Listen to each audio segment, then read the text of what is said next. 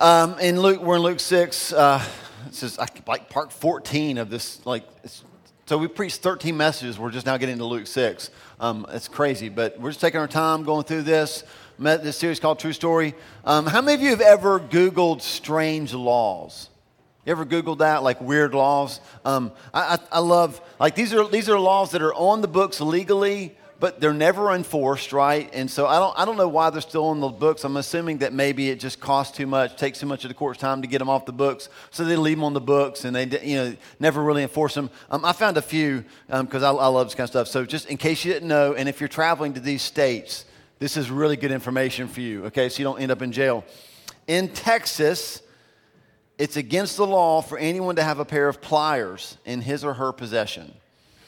In Texas. So if you're traveling, you need to fix something, don't get pliers. In Miami, it's forbidden to imitate an animal. Okay, in New York, I think this is really good. In New York, it's against the law for a blind person to drive a car. But apparently taxi drivers are okay, right? But if you're blind, driving's out for you in New York. This is a good one.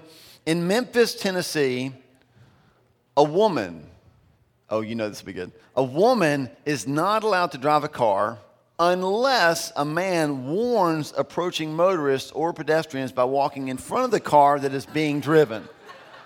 Okay? In Florida, it's against the law to put livestock on a school bus. In Virginia, chickens cannot lay eggs before 8 in the morning, and they must be done before 4 in the afternoon. Chickens, I don't know. And in our own state of North Carolina, hallelujah. In our state of North Carolina, it's illegal to sing off key, it's illegal for dogs and cats to fight, and it's illegal for a rabbit to race down the street. Just in case. Now, this morning, I heard you sing. A lot of you are breaking the law.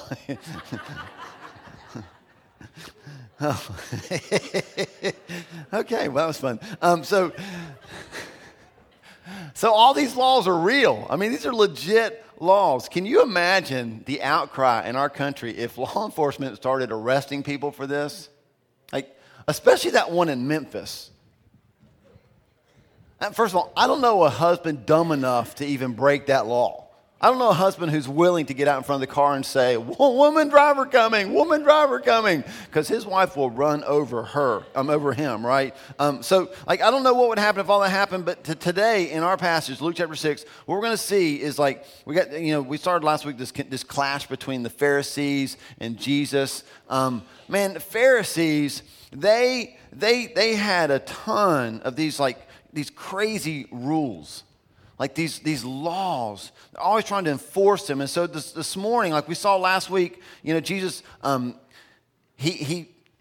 he got questioned by the Pharisees. Remember, they're like, first of all, who are you? Who is this man? Remember that? Who's this fellow? They're all British. Like, who's this fellow that can heal? And he says, look, I heal because I'm God. So he kind of answered that question. He's God. He heals because he has the authority as God to do that. And so then they moved on from who are you? Started asking questions like, well, why do you do what you do? Remember that?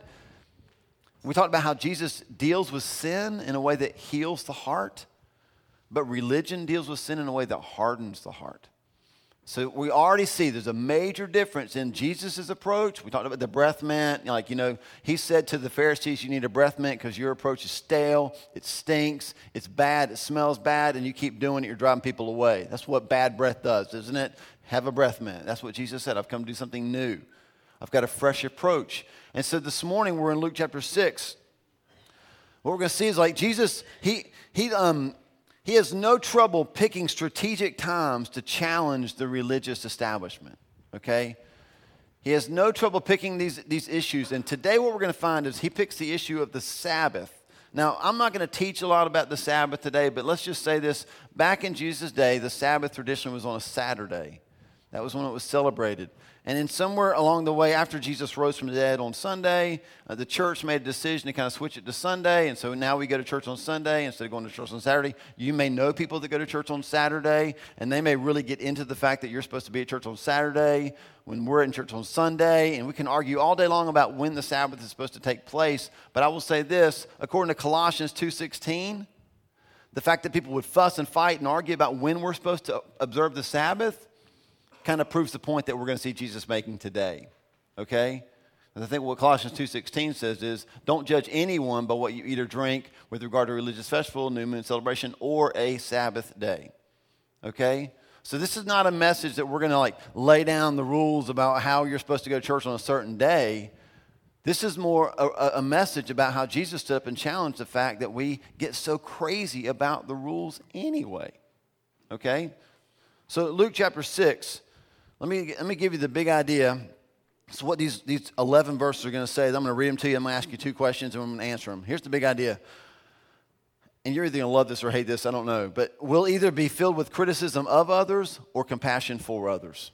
That's what we're going to see in this section of Scripture. We'll either be filled with criticism of others or compassion for others. So let me read this account to you. I'm going to ask and answer 2 questions, okay? Luke chapter 6, verse 1. One Sabbath, Jesus was going through the grain fields, and his disciples began to pick some heads of grain, because that's what you do when you're in a grain field. Rub them in their hands and eat the kernels. And some of the Pharisees asked, Why are you doing what is unlawful on the Sabbath? Jesus answered them, have you never read what David did when he and his companions were hungry? He entered the house of God, and taking the consecrated bread, he ate what is lawful only for priests to eat. And he also gave some to his companions. And then Jesus said to them, the Son of Man is Lord of the Sabbath.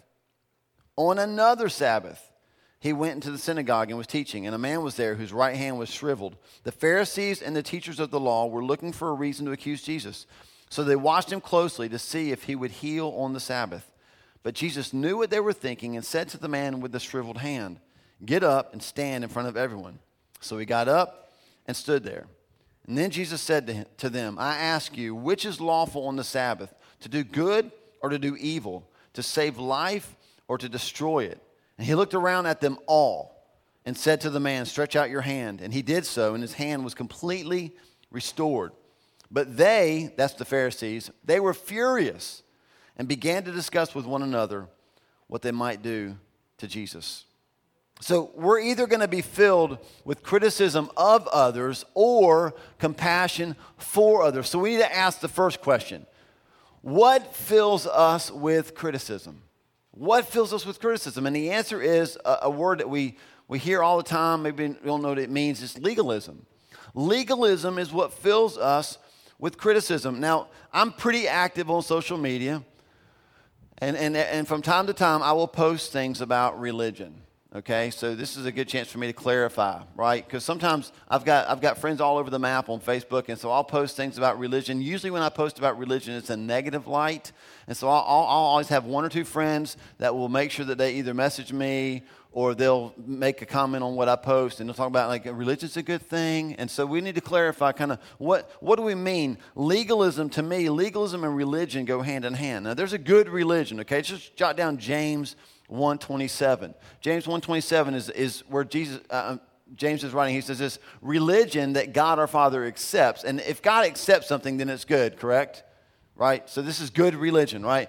Religion that God our Father accepts as pure and faultless is this, to look after orphans and widows in their distress and to keep oneself from being polluted by the world. I'll just say this, if Christians the world over would just do those 2 things, the world would be a better place. Okay? So that's good religion, but when I talk about legalism and religion, it's bad religion, okay? It's bad. It's the kind of religion that happens when men and women put themselves in charge of trying to make people right. Do you know people like that? Yeah, it's like, ugh. Don't like me around those people. You got a quote on your note sheet from a pastor named Tullian Chavajan. You look at that last name, you're like, I don't know how you got Chavajan out of that, but that's how you say his name, right? And that's a great quote, and it just sums up legalism. It's about us trying to earn God's love through change instead of allowing God's love to change us. Okay, so I want to make sure you understand, when I say legalism, this is what I'm talking about, okay? The Pharisees that Jesus is going head-to-head with, these are legalists in his day. These are men who have made the law their Lord. They don't have enough of them. These are the guys that make up laws like, hey, no woman can drive unless a man walks in front of the car and yells out, woman driver coming. Crazy, stupid, ridiculous rules.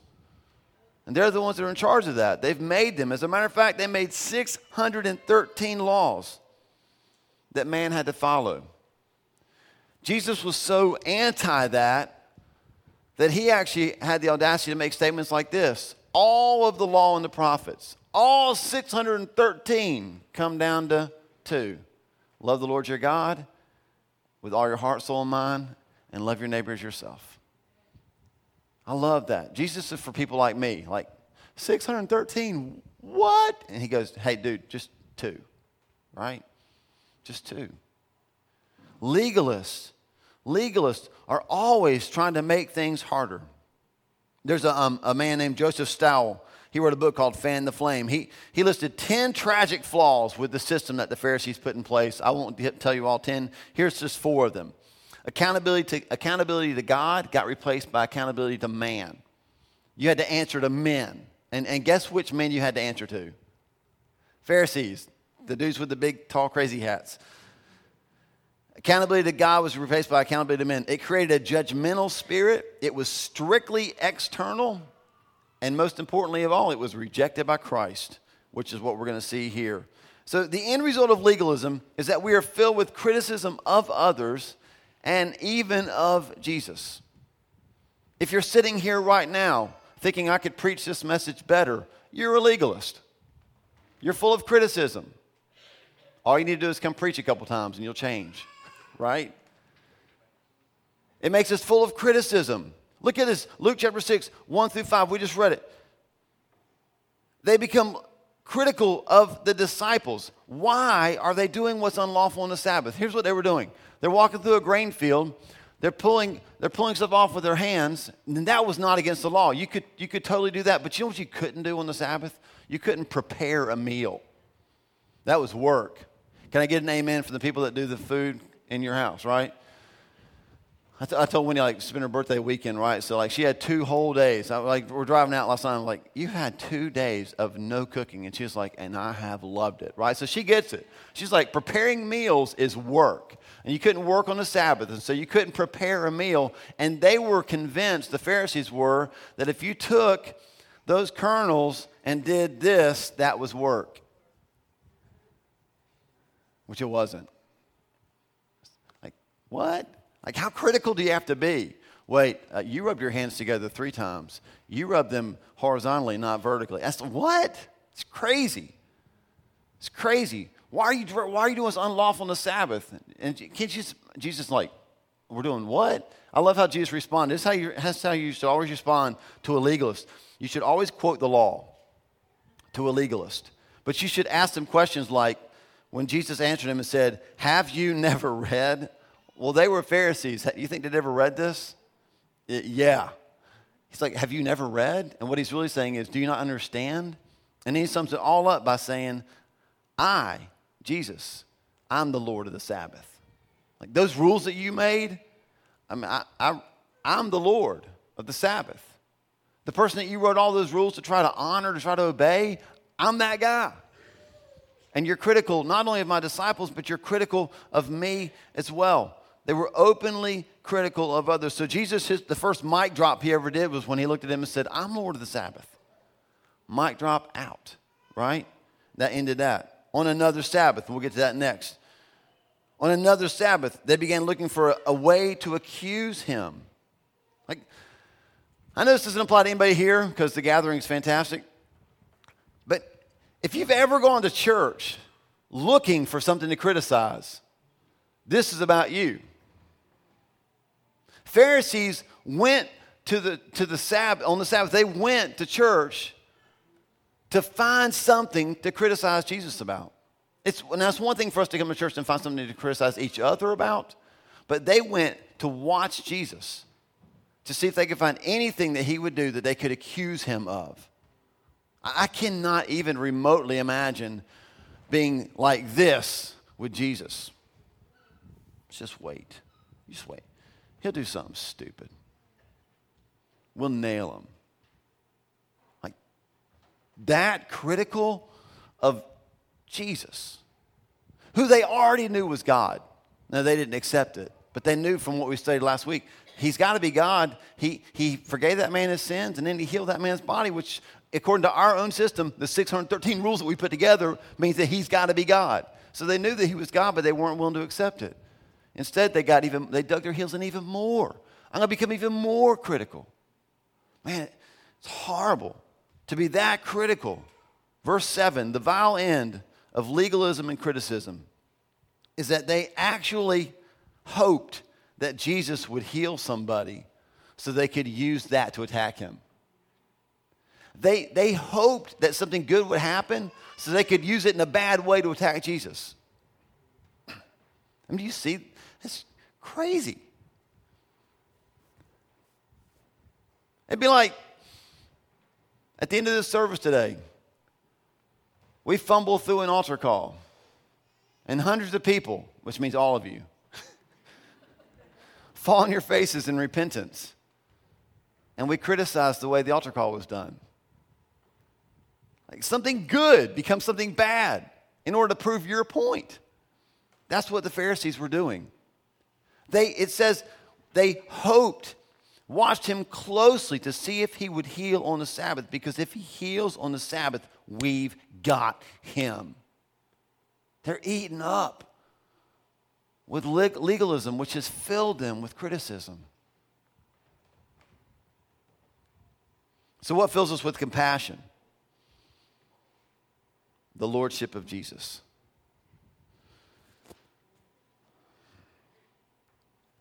I love this statement. We won't lord it over others when Jesus is Lord over us. The lordship of Jesus fills us with compassion.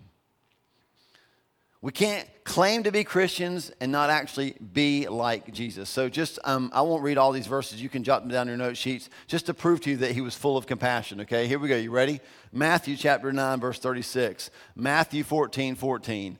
Matthew 15, 22. Matthew 20, 34. Mark 6, 34. Mark 8, 2. Luke 7, 13. Hebrews 4, 15. It's in the Bible a few times. Jesus was a man who was full of compassion. The Bible says over and over again things like he saw the crowd and he was moved with compassion. The Pharisees would see the crowd and be filled with criticism of the crowd, but Jesus saw the crowd and was moved with compassion.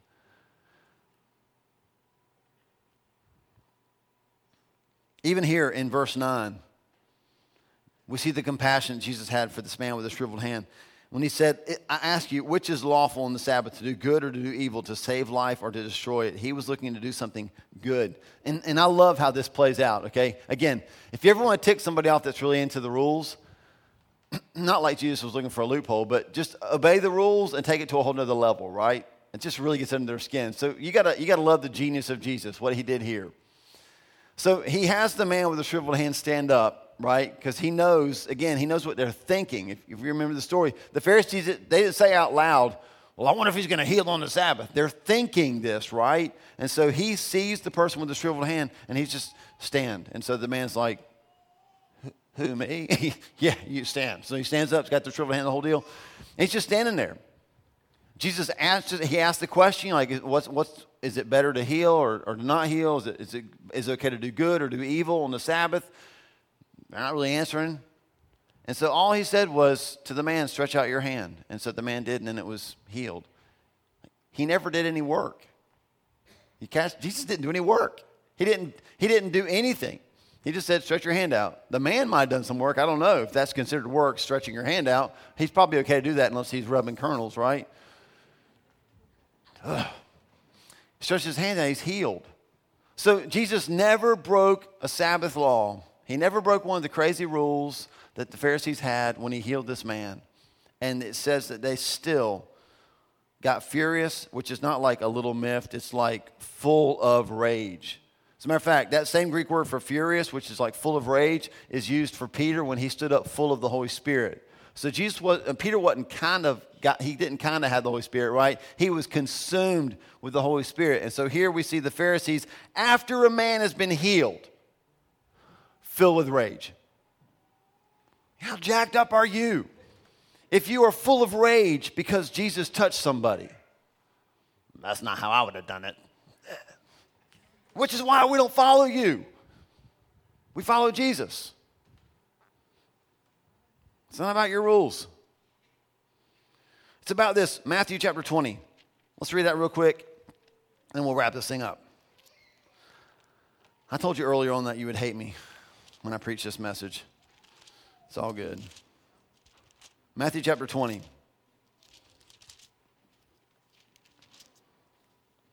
Verses 25 to 28.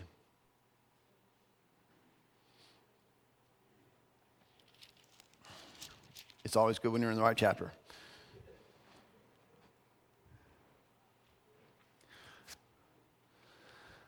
This is right after, the brothers are fighting over who's going to have the best seat in the house whenever Jesus comes into his kingdom. And so Jesus called them together, verse 25, Matthew 20:25. Jesus called them together and said, you know that the rulers of the Gentiles lord it over them, and their high officials exercise authority over them. Not so with you. Everybody say that with me. Not so with you. He's talking to his disciples. That's not how we operate, is what he's saying. Not so with you. Instead, whoever wants to become great among you must be your servant. Whoever wants to be the first must be your slave. And why is that? Because Jesus wants us to be doormats? Because he doesn't want you to be strong? Because he wants you to take the back seat and never the front seat? No, it's not for any of those reasons. It's because of what he says at the end. Just as the Son of Man did not come to be served, but to serve and to give his life as a ransom for many. Servant leadership in Christ is in direct contrast to selfish leadership in the world. And so Jesus is saying this, look, you can't follow me and not be like me. I'm not going to be jacked up over all these rules. It's not like Jesus wasn't like trying to be a rebel or anything. He was just saying, guys, you've gone so crazy with all the rules. You've got rules on the books that you can't even enforce. And now you want me to play by your crazy rules when there's a man that can be healed? Compassion doesn't take a day off, is what Jesus is saying. You're either going to be filled with criticism of others or with compassion for others. And the question for us has got to be this: what are you full of? Don't wait. I heard it in my head.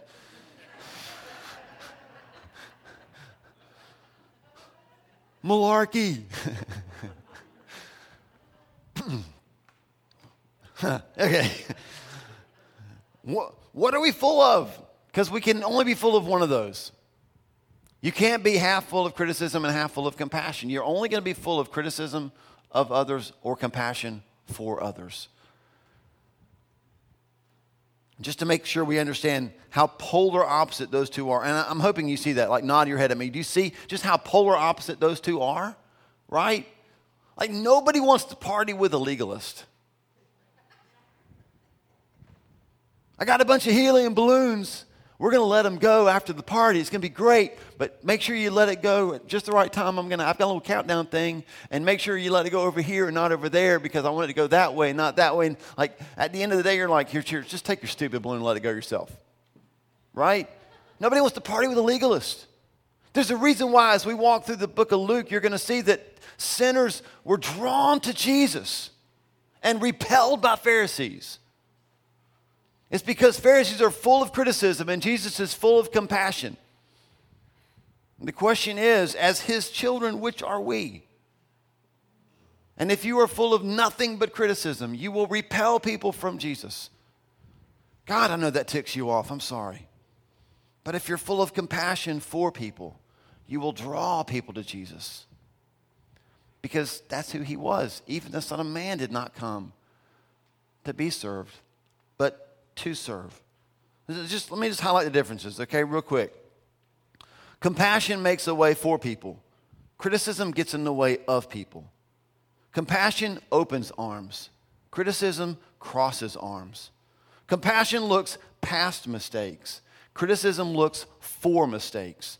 Compassion lifts up. Criticism weighs down. Compassion helps with issues. Criticism creates issues. Compassion sees the person, and criticism sees the problem. You can only be full of one of those. I think it's clear which one is the most effective. We're to be full of compassion, not criticism. Now, I know right now, because I know how we think.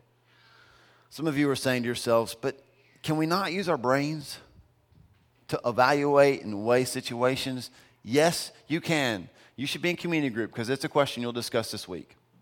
Okay? You can work that out in your community group. What is the difference between being critical and thinking critically? There is a difference.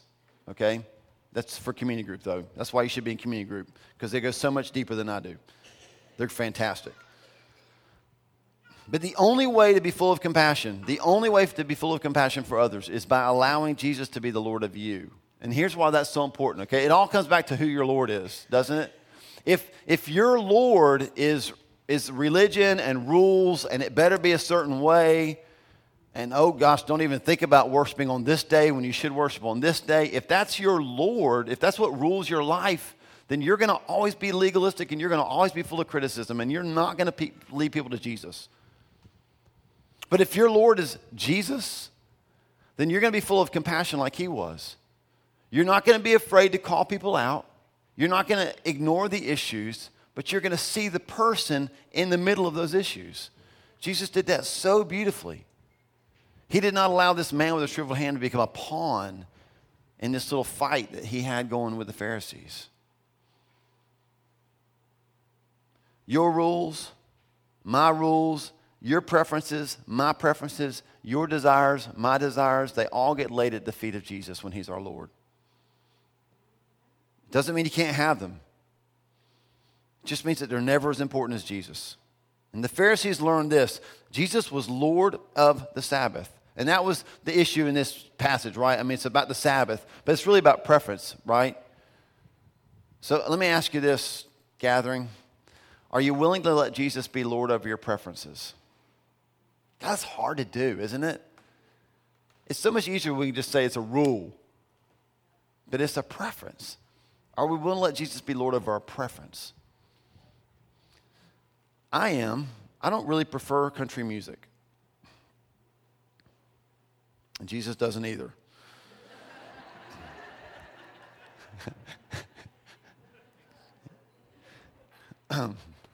So here's the thing. It's okay to have preferences, right? It's just not okay to worship them. And we don't think that we worship preferences, right? We don't at all. But when they're more important to us than Jesus, then we are worshiping them, not Jesus. It's okay to have preferences. It's just not okay to worship him. So I'm challenging this house to make Jesus Lord. And as a result, I'm challenging you to be a tribe in this city full of compassion for others, more than criticism of them. That's what draws people to Jesus. Let's pray. God, here's the deal. Most of us have been in church long enough that it's really hard to read this story in Luke and not squirm a little. Because all of us can relate to what the Pharisees did. All of us. It's not one person in this room that doesn't have a preference.